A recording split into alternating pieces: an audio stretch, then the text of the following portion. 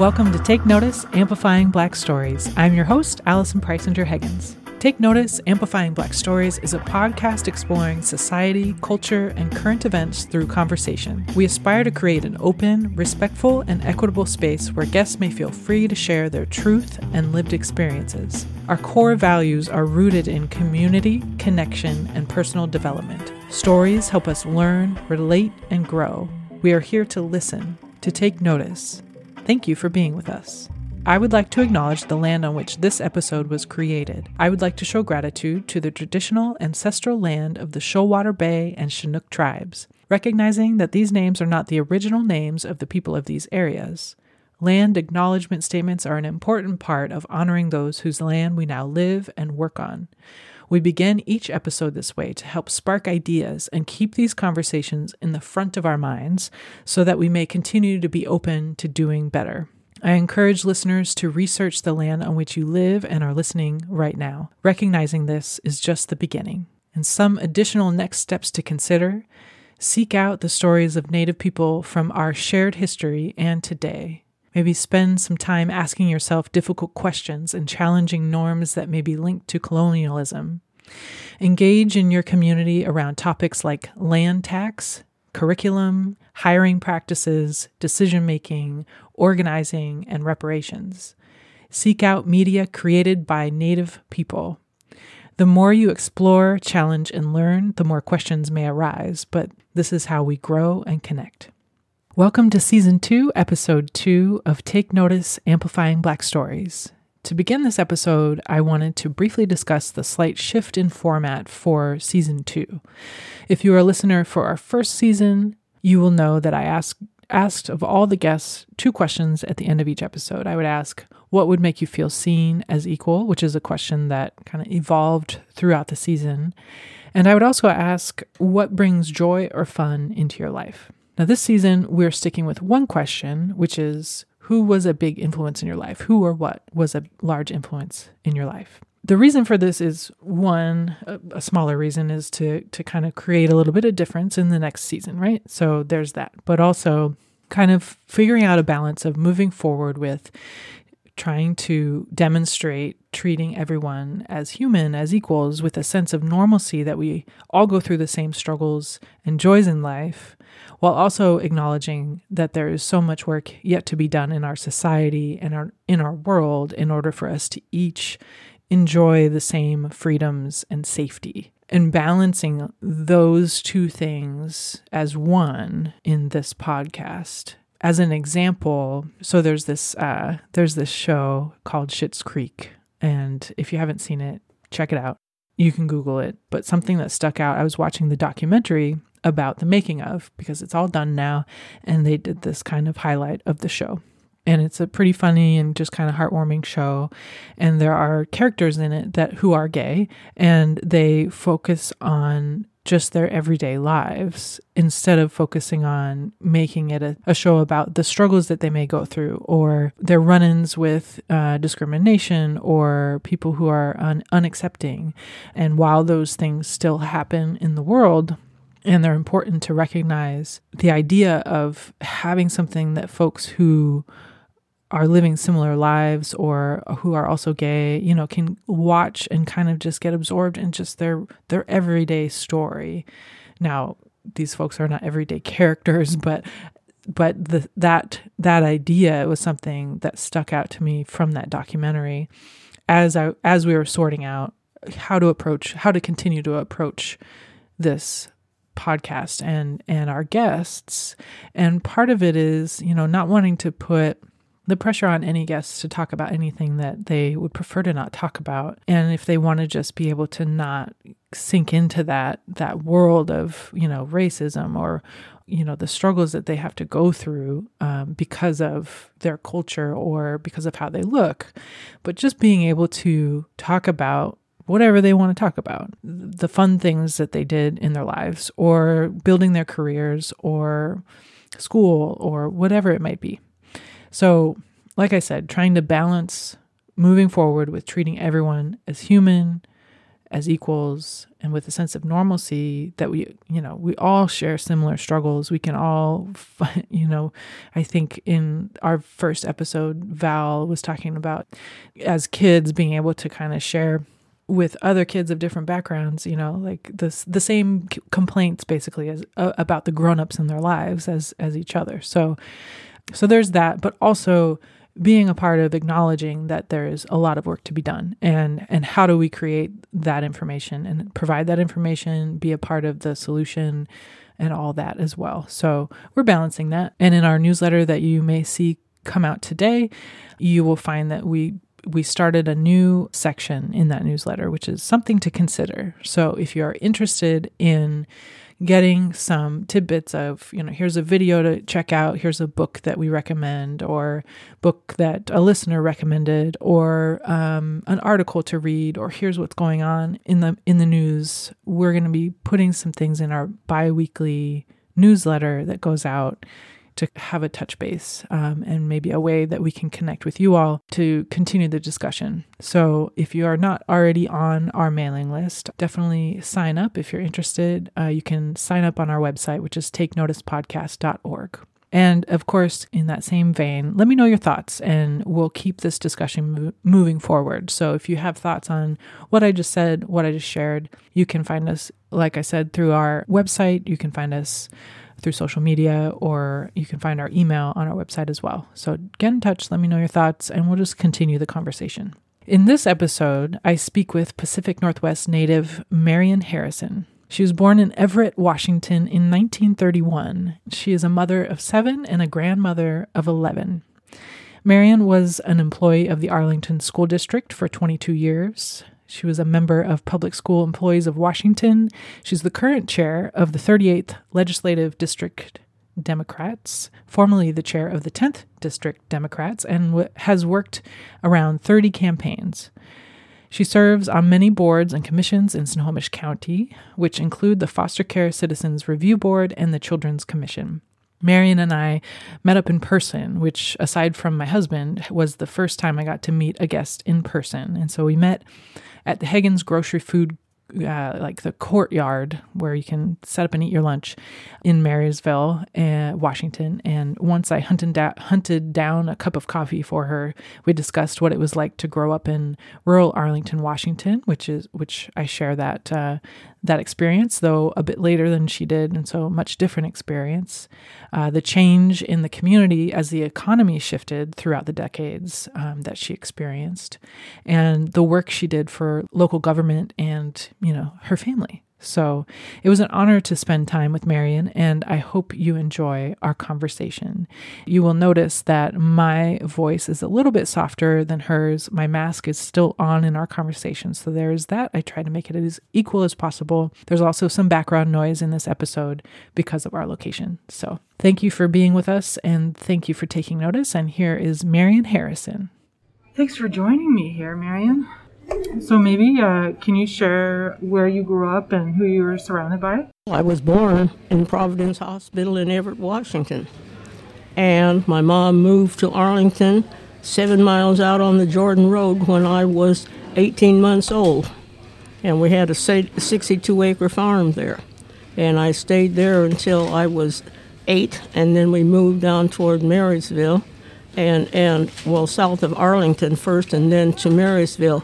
But I always called Arlington home, really, because that is where we had more friends. We went to church there. I made my first communion there in the old church that I still go to today. Of course, it's the new church now. But we were farmers, and we had a big orchard. And so I've always lived in the country except for 6 years of my life. And I would say that my mother came from Normal, Illinois. My father was born in Abbeville County, South Carolina. And they met in Chicago when he was in the service for the First World War, because his family was here in Everett, Washington, and they had come.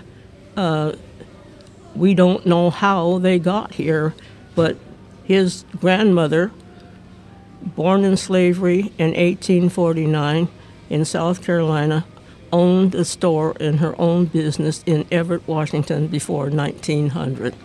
Wow. And so that's the beginning of my beginning. Yeah. Wow. Yeah, so I grew up in Arlington as well, so I am familiar with calling it home, even though I've lived in other places for sure. It feels like home. Yeah, it's just, Yeah. you grew up with all those people who were Scandinavian, and I didn't know many tribal people when I was growing up, but where I live now, I live on tribal land for the Tulalibs, and one of my very best friends was Senator John McCoy, and he and I started our political history way back in the 10th district, got redistricted into the 38th district, so I had become the chair of the 10th and the chair of the 38th. Oh, wow. Okay. Yes. But back to being in Arlington. When I came back to live in Arlington in 1954, there were people there that had known me as a child. And when my oldest son graduated from high school, he went to Skagit Valley College. I went to ECC and took a teacher's aide course and became a teacher's aide in the Arlington School District. And then I transferred into the custodial, and I worked there for 22 years altogether. Okay. And I retired in 1991. Oh, nice. Okay. Yeah. So, but I'm a graduate of Marysville High School. Oh, And I okay. graduated in 1949. Oh, wow. And so that's been a long time ago. Yeah, yeah. I'm a graduate of Lakewood High School, so Oh, okay. rivals, kind of, but they weren't ever in the same Yeah. in the same room. No. So Yeah. Nice. Did you have siblings growing up? I had two brothers, oldest one older and one younger. My oldest brother graduated in 1947 from Marysville High School. And my youngest brother graduated from O'Day High School in Seattle because mother had gave up the farm and moved into Seattle. Oh, okay. And went to technical school and learned to be a practical nurse and worked at Veterans Hospital. And Oh, so okay. my youngest brother graduated from O'Day. Oh, okay. After I left high school, I got married. My husband went overseas to fight in the Korean War, and he'd been missing in action for 71 years. Oh, really? Yes, How long were you married before he went to the war? just a little while, a very short time. Sorry to hear that. And he went overseas in July and was missing in December, and they said he was a prisoner of war and died in March of it was March in 1951. And then they said, because there were no remains found, that they put him on the missing in action rolls, and that's where he's remained ever since then. But I remarried, and there was 7 kids altogether in my family. Oh, okay. 5 girls and 2 boys. Nice. Yeah. Yeah, so How did you meet your How did you meet your first husband? oh heavens, at the time I was going to University of Washington, and I had friends that lived in the Madison area of Seattle, and this is on the East Madison side, and so they were good friends of ours even before I went to Seattle, and so we were all out together. Oh, there was a place where the kids all hung out, and so that's where I met him at the drugstore where everybody went to have a Coke or whatever after school. Oh, that's great. And he was from Marysville, Ohio, and I was from Marysville, Washington. That's a good. That kind of sucks. So. Did he come out here to go to college, or? No, he was in the service out here, stationed at Fort Lewis. Okay, nice. And how'd you meet your second husband? Oh, heavens, I had known this man ever since I was like 14, Oh, okay. Well, that's you nice. know, so, Wow. and he was much older than I was, but he was a good person until you got married to him. Well, it can go that way sometimes, can't it? But he was the founder of the only black labor union in the state of Washington. Oh, wow. And okay. they were the ship scalers. And they worked in the ships on Harbor Island and over on Bainbridge Island and that kind of thing. And then I had enough of Seattle, so I bought some property north of Arlington and moved back. Got back into the Arlington Yeah, community. and I stayed there till all my kids were grown up, out of school, and then the house was old, and so we sold the property, and I bought a mobile home. Couldn't find any place to put it around Arlington, so I had to put it on the fire trail where I live today. Oh, okay. You're up on Fire Trail. Okay. Yeah. Nice. I used to live up that way as well. Oh, yeah, it's a beautiful, beautiful countryside if they'd stop building us out of house and home up there. Agreed. Goodness. I know. Yeah. Every time I go up there, it's new stuff, new And stuff, more new houses stuff. and Yeah. more tree farms gone and all of that. Yeah. Yeah. It's changing a lot. And so that's where I am today. But I have belonged. One of the things I really miss is that I had belonged to the Health and Safety Network under the Family Policy Council of Olympia, and we work with at-risk kids. Okay. And we worked with at-risk kids for 20 years in Snohomish County. And then they defunded us. We wrote for a grant to keep going, and our grant went to the Bellingham chapter when we had to disband because we had no money. Oh, wow. But we had people in the community looking after their own interests, and we had kids that were taking care of their own things like gang violence and all that kind of thing. We've had a program called Kids Futures, and the kids got to tell the adults what they saw was wrong with their society. And even Gary Locke came to moderate that for us when he was governor. Yeah. And it was a great program because people really got to know if kids were interested in the community, what was happening with their parents, and all that kind of thing. Yeah. And so when they let go of that, they let go of one of the, I would say, the most stable thing we had for kids to belong to. You know, so Yeah. About when was that? they disbanded it. Yet I can't. It must be about 10 years ago now. Okay. But Yeah. What was your role in that organization? well, the thing was that every person that belonged to the network helped work on something, and so our unit had funded the Matthew House in Monroe that takes care of kids of prisoners. When a woman was trying to do it by herself, we funded the daycare center in Granite Falls. We helped start Cocoon House and paid for the very first prom dates that the kids that lived there had, Oh, okay. and things like that.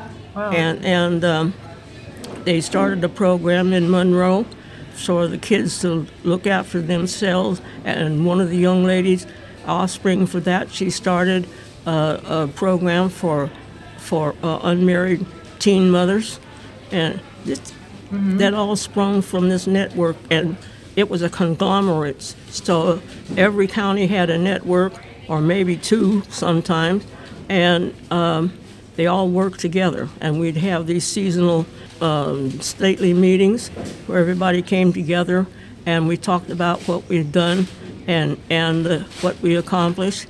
And there's places like Broadway area of Bellingham that was full of derelict houses, old cars, run-down fences, lawns not mowed. They went into that neighborhood and say, look around your neighborhood. Could you be proud of this neighborhood the way it looks?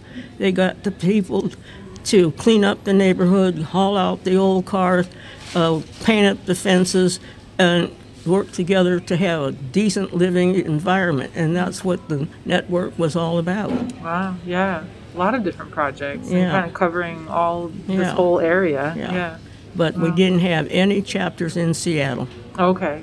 Yeah. But I don't know why they thought they didn't need to belong, but they never did join us. You know.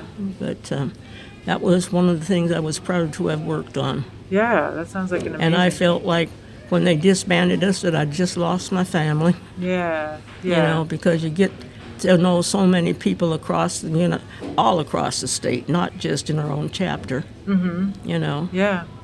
How long did you work with that organization? Well, that was about 20 years I worked Oh, with that. yeah. Yeah, and that's a long time. Yeah, Yeah. a long time. Another thing that I worked on that I felt very close to was the Foster Care Review Board. And that was citizens looking out for placements of homes for out-of-home children, people that were in the welfare system, and helping to get their parents into services and get families back together so kids didn't go from foster parent to foster parent for years. Get them in and get them out. And so I worked with that until another time they defunded things until we had to go. Wow. I mean, we always kind of felt like if it works in the state, they defund it. Yeah. know. Right. You know, Like, this is going too well. you know, Let's. things were going too well. Oh man. You didn't have it anymore. Yeah. That does seem to be how it goes. That's really disheartening. It is. Yeah. And I also had worked with Evergreen Manor, and that was for pregnant and parenting women and people who are drugs and alcohol addicted and that kind of thing. So I sat on the board of that, and I was asked to do that by one of the ladies who had sat on the Foster Care Review Board. So I did that for a while. Oh wow. Okay. Yeah. Oh, I've done a lot. Yeah. Yeah. That sounds like a wonderful range of opportunities that you were able to dig into and do. And you said you had 7 children altogether. Do they still live in the area? I have one that lives with me, and I have 2 of them that live down in Yelm, and I have a son in Everett somewhere, and my son Thomas lives in Kent, and I have a daughter who lives on Fur Island up by Conway, Oh yeah. and yeah, she's been there for 40 years. Oh wow. She worked at Safeway in Arlington for 40 years. Oh okay. Nice. Yeah, she's got these old kids. Oh. Everybody just keeps getting older. I know, when you got kids, grandsons in the 40s, that's something. Yeah. Yeah. Wonderful. Well, that's nice that they're all still kind of nearby, and Well, close to you. Yeah, we see them, used to see them more often than we do now. But my daughter that lives in Kent, she used to live in Lacey, and her husband did chemotherapy for the patients at Madigan General Hospital on the base, and her son was in the service, and so he got stationed right there at the base so he could come home back and forth. But he got stationed down in Texas, and so he's still there. Oh, I see. And even he's been there long enough, in the service long enough, that he only has 3 years to go before he can retire. Well, that'll be nice. Yeah. Well, I was hurt in a very bad car accident, and so I never hold my head up straight. And I have a very bad back because of that. So yeah, I think someone, it must have been my dad, shared the article, some article that explained that you were in a car accident. Yeah, it says, paper had said something like unique accident or something, and the headlines. And a man named Les Abbenhouse and I had been to Democratic State Convention. I think it was over in Richland we were. And I had ridden over with another lady, but she was going on to Priest Rapids, Idaho, where she had some summer property. And so I was going to come home with Mr. Abbenhouse because he lived up on Arlington Heights. And so we could come home together. And we stopped in Yakima and had dinner and got in the car. And he told his wife that we'll be home soon. And we got to North Bend, and his car windshield was full of bugs. And he'd run out of windshield washer. So we went to go to the gas station, the big gas station over there, and truck stop. And so we were going there, and he got into the wrong exit where the search and rescue is. And it doubles right back around by the highway. Oh, right. And so we ran off the road. And the car landed in the creek down below. Oh, wow. And thank God, somebody had an accident up on Mount Si. They had 2 ambulances standing by, and they saw the accident happen. 45 seconds later, they were at the door. Wow. Yeah. Really? Yeah. Wow. Because when we were going over that down, I said, Jesus, help us. Because I knew that we were in for it. Wow. And that's fairly remote right there. So if there hadn't have been another... Wow. That's remarkable. So then you injured your back and your... Oh, Gad, I had so many broken bones, broken ribs, collarbone, ankle, punctured lungs, gash in my head. Wow. And it jammed my spine. Oh. I used to be 5'7" tall. Oh, really? Wow. Yeah, that did a lot. But not anymore. Yeah. And was the driver your friend okay as well? Oh, he hurt. I think it was his hip or something, but he wasn't really hurt. Oh, and wow. All I can remember is Les running around the car, crying. He said, "I've hurt my friend. I've hurt my friend." Yeah. But that poor lad, I felt sorry for him because he'd always felt that he was the cause of everything, and he thought maybe he had fallen asleep or something, and I don't think he did. But when I woke up in the hospital, I looked around and here's my kids all standing around, and they peering into me, and I said, "What is it?" And they said, "But Mother, you didn't know how bad you looked. You had raccoon eyes." Because of the blood circulating. And they were just peering at me. I looked up again, and Father Rick is standing beside the bed. Oh, wow. And Keta Keel, our deacon, she's standing there with him, But I survived it, and I'm here. Yeah, you are. How long ago was that? And that happened in... what was that, 1993, something like that? Yeah, because I had worked one session at the legislature, and I was going to go back, but then I couldn't because of the accident. It was the same year that they had the big earthquake in Los Angeles. Oh, okay. The same year, because I had a daughter that was there at the time, and she said that in her apartment, everything was blowing up. Dishes were flying off out of the cupboards. She's hiding under the kitchen table, and then the toilet is blowing up. and when everything is over, she realized all the gas mains for her apartment house, the controls were on the outside wall of her house, of her apartment. Oh, wow. Yeah. Time to go. And she worked at the big hospital downtown in Los Angeles. Oh. And next day she shows up at work, and somebody says, "Well, how did you even get here?" Because when they could drive straight down, they went down the Santa Monica freeway, and that's the one that was all blown up and fell in and all that. And she said, "I just went over until I could find a through street to come downtown, and I'm here." Wow. And she said, when you live in the country like we used to, she said, you have escape routes. You know where to go when things happen. Yeah. You Good know? training living in the Yeah. country. That's for sure. But yeah. Wow. You have mentioned a couple of times working in politics a little bit. Can you Yeah. describe a little bit of what you did? In 1984, I think it was, I went to my first caucus meeting. I was the only one from my precinct there, so I got to be the delegate. And so from there, I went to the legislative caucus. And then we went on to the county. And I ended up in, where was it?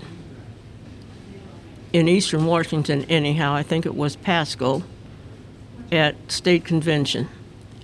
And somehow I went to my first political meeting at Mary Margaret Haugen's house, and she was a representative at the time. Mm-hmm. And so I got talking with one of the people there that had run for office, and I told him that I was interested in education and some of the things that I was really interested in, because having 7 kids, you have to be interested in education, you know, and you work at it. And so he looks over at Mary Margaret and he said, "Mary Margaret, we have a chair here." So somehow I got to be chair of the 10th Legislative District. Oh, there you go. And I was chair of that for 3 terms. And then I got in 2000, we got redistricted out of the 10th district into the 38th. And the first thing I know, I go to a meeting and there's a lady, she says, they're going to elect a new chair. And she says, "I know somebody here that knows how to chair a meeting." Put my name up to be voted on, and so I got to be the chair of the 38th district. Wow. And Yeah. so then I learned later that they said, "Did you know that you have been the only person ever to be chair of 2 legislative districts?" Oh. Of course, I didn't know that. I still don't know if that was true or not. But I was chair of the 38th. Wow. And then after that, I had been, of course, I was the chair, so you had to go to the county meetings also. So we did all the caucus stuff and all that kind of thing. And so I worked on Mary Margaret's campaign, and they were going to take the Skagit Valley and divide it up into 5-acre plots. Oh. And it's one of the only valleys of its kind in this state. And so the bumper sticker said, "Cement is forever." And we fought to keep it as it is, because it's an agricultural valley, and we needed the agriculture, and we also needed the jobs it created. And so we all went to work to save the valley. Wow. And then Mary Margaret, next term, she had run for Senate. And so I worked on her Senate campaign. So Mary Margaret and I worked a whole lot together and doing mailings and all kinds of things. Mm-hmm. Yeah. Ever doorbelled Oak Harbor, apartment houses everywhere. Yeah. Yeah, I used to get out of church and drive every Sunday over to Oak Harbor to go doorbelling it someplace over there. Oh, wow. Okay. Yeah. But, I kind of miss those people. Mm-hmm. Yeah. Sounds like you were able to accomplish a lot. Oh, yeah. And Skagit Valley is still beautiful and not 5-acre plots, so thanks for doing that. And they even have an ordinance up there that you can't even have a mother-in-law apartment on your place, and it's something very special, I guess. Oh, yeah, right. Because my daughter was looking at, she and her husband buying a property up there, and they wanted me to put the mobile home there, but they wouldn't allow it. Oh, interesting. Would not allow that. Huh. Wow. Even though there was room for it, they didn't allow it. That's interesting, because it seems like everywhere else now is just like... people are on top of people, and people built on a single lot. Exactly. All that kind of thing, but no, they don't allow that. And I still miss all the old barns and everything that they've taken down because it was so picturesque, but it's not there anymore. Yeah. But my daughter still lives up there, and her husband's family were, I guess, pioneers up there. And her husband's father was principal, I think it was, of the LeConner Middle School. Oh, nice. Yeah. Okay. And they're the Torseth family. Oh, okay. And so they have 3 boys, 3 grown men. Yeah. Yeah. Oh. And 1 grandson. Oh, nice. So, people look at our family. One friend says, "Your family is a colorful quilt." And I have to say so because the one who lives on Far Island's husband, I just talked about, is pure Norwegian on both sides of his family. Oh, okay. And when she went to Skagit Valley College out of high school, she comes and she says, "Mother, who is this? What does this little guy want that comes and sits down beside me every day?" Well, I don't know. Somehow they've been married for over 40 years. Oh, that's sweet, though. That's awesome. Oh, man. Yeah, that's... Yeah, the things you don't know when you're that age. Like, what does this mean? Yeah. Oh, that's cute. Yeah. Oh, wonderful. That's meeting somebody in college and having it last that long. That's kind of beautiful. Yeah. My son Thomas and his wife have been married for 39 years. Oh, wow. Nice. Yeah. Yeah. And they have 2 grown sons. Mm-hmm. A lot of grandkids and great-grandkids. No, they don't have any grandkids. Oh, no. And I don't think they'll ever have any. No, yeah. No. Not in the cards there. No. Well, we had been talking about discussing how your family came to the Northwest, which you mentioned a little bit about at the beginning, but was there anything else you wanted to share about that? As I said, I do not know how my grandmother Donaldson got to the Northwest. Mm-hmm. We suppose that she came by wagon train when the Mormon people brought a lot of the slaves out of the South. Mm. But she herself came with her, she was a widow when she came here, and she had a son who was my grandfather and my father, who had been born back in South Carolina. And they lived in, can you believe this, they lived in Everett on Harrison Street. Oh. But my grandmother owned a store on Everett Avenue, way down by where the Rubatino, what do you call it, the waste management plant is. Oh, okay. Yeah. And there used to be a drawbridge over Snohomish River down in that area, and a lot of people don't even realize that, but that's where she had the store and had the apartment over the store because she sold goods to the loggers and the people who worked in the woods and down on, I guess they brought the logs down the river or whatever. So there was a lot of foot traffic, I guess. So that's where her store was. But when she first came here, she did not read and write. And so she went to North Junior High School in the evening classes and learned to read and write and do all that. Mm-hmm. And then she married again, and his name was Robert Donaldson, D-O-N-A-L without the D, S-O-N. Oh. And he is one of the first, she married him, and she was a widow again by 1901. And he is buried one of the first graves inside of the Evergreen Cemetery in the pergola, right, as you go in. Uh-huh. And so he had been born in Abbeville, South Carolina also. So that's how they got here, but I don't think my great-grandmother did not die here in Washington. I think she went back to Michigan, where her oldest son was with a lot of the family worked at the Ford plant, and so I think she went back to Michigan. Mm-hmm. And we lost track of her then, so we're still trying to find out, when she died and that kind of thing. We haven't found that, but anyhow, her son George, her grandson George, met my mom in Chicago.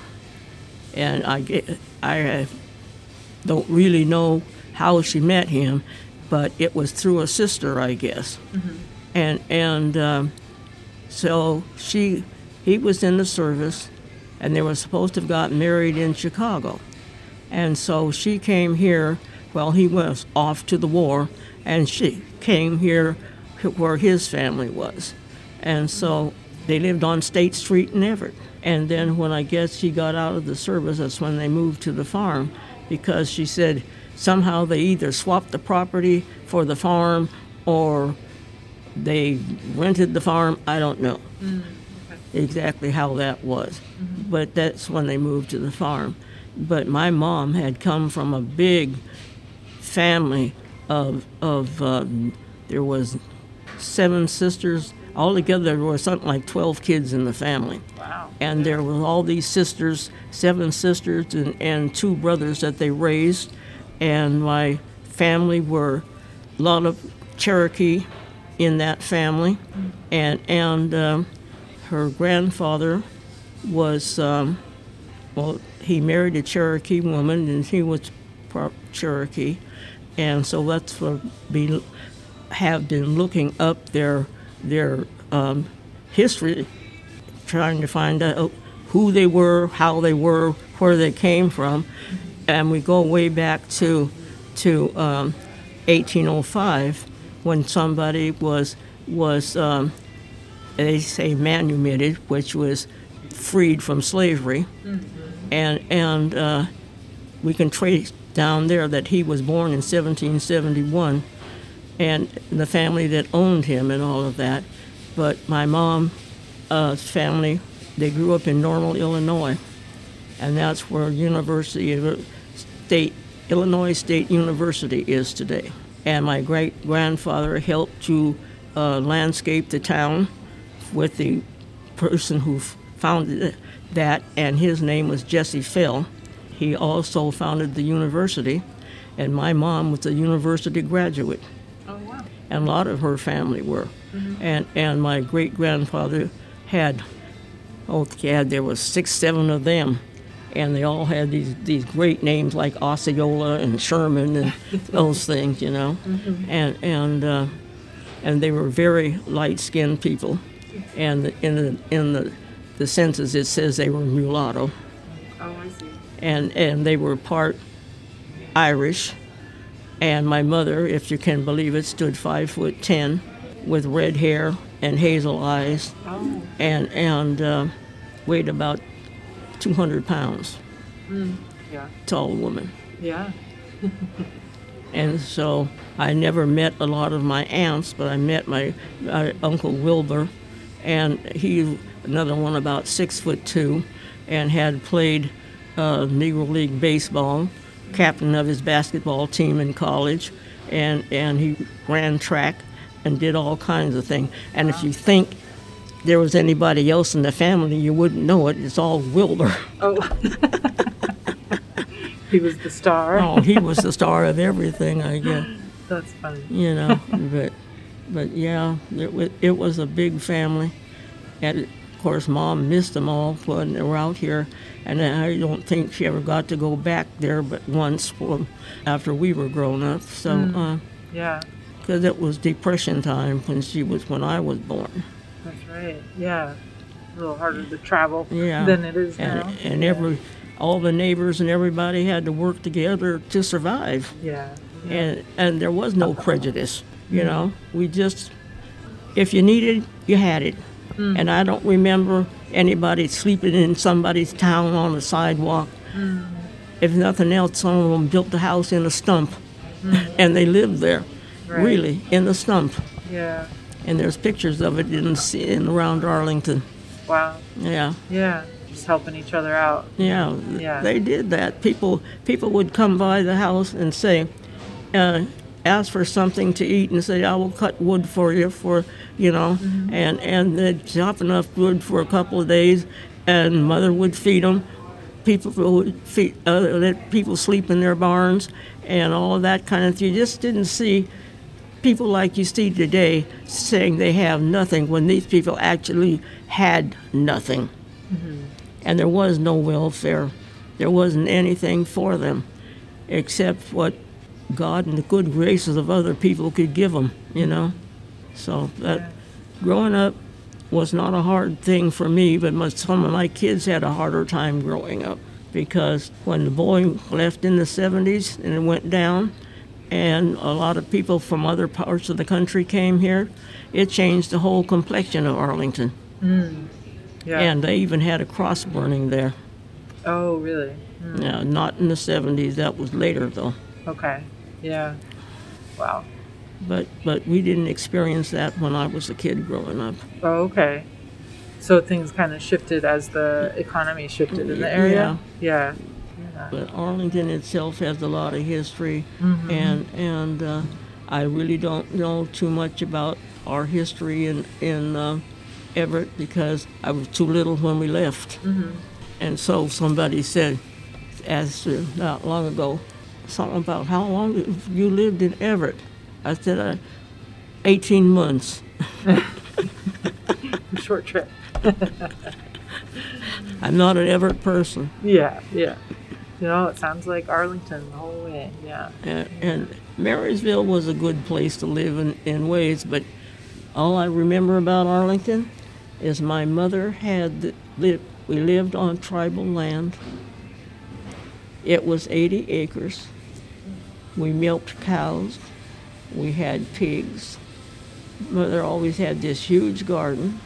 She had 1,000 laying hens, 500 of brooder broiler market chickens. And we had to gather those eggs, and we had to clean those eggs and get them ready for market. And after all these chickens that we had, I don't like chicken too much today. I don't blame you. That is a lot of chickens. Chickens. My goodness. Wow. Yeah.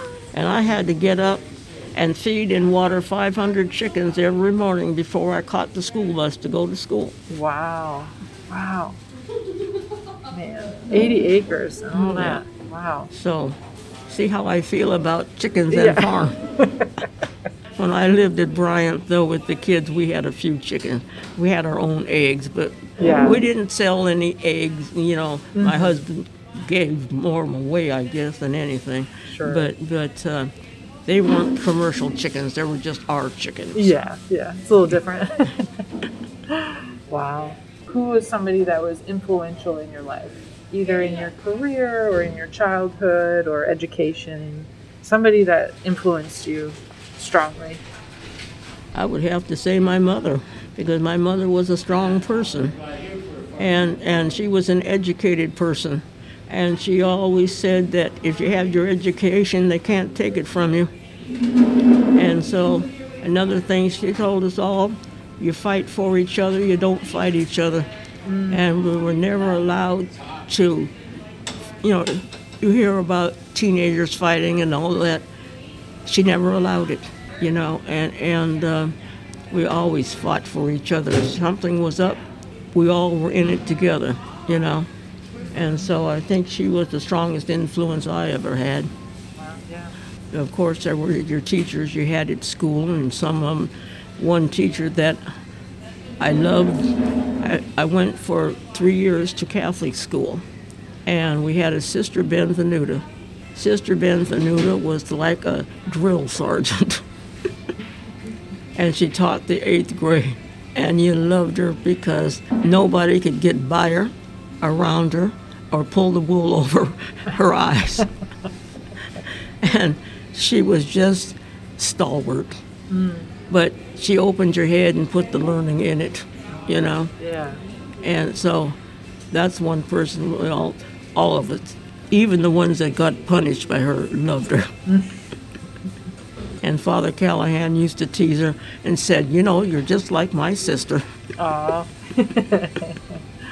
Oh, that's good. Oh, she was fabulous. Thank you for sharing that. Thank you for sharing and meeting with me today and sharing all your stories and taking the time to do Well, this. I hope you find something in there that's usable. Oh, all of it. Yeah, absolutely. Yeah, I appreciate it so much. And it's wonderful to meet you and meet you in person. It's good to meet you. Yeah. I just love your dad. Yeah. And he's trying to be so brave about his knee, you know. Oh, my goodness. And he's walking 7 miles already. And biking. It's only been like 7 weeks. He just doesn't need to overdo it, though. Yeah, it's hard to tell him. He won't listen. He won't listen to that, that's for sure. He's funny.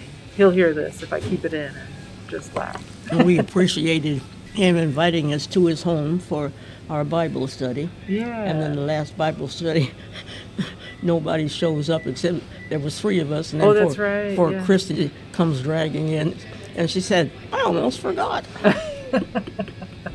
Summertime can be hard to keep track of things, that's for sure. Well, there's several meetings I'm supposed to be at have been canceled because people are on vacation and all that kind of stuff. Yeah, exactly. Well, thank you very much, Marion. Well, you're welcome.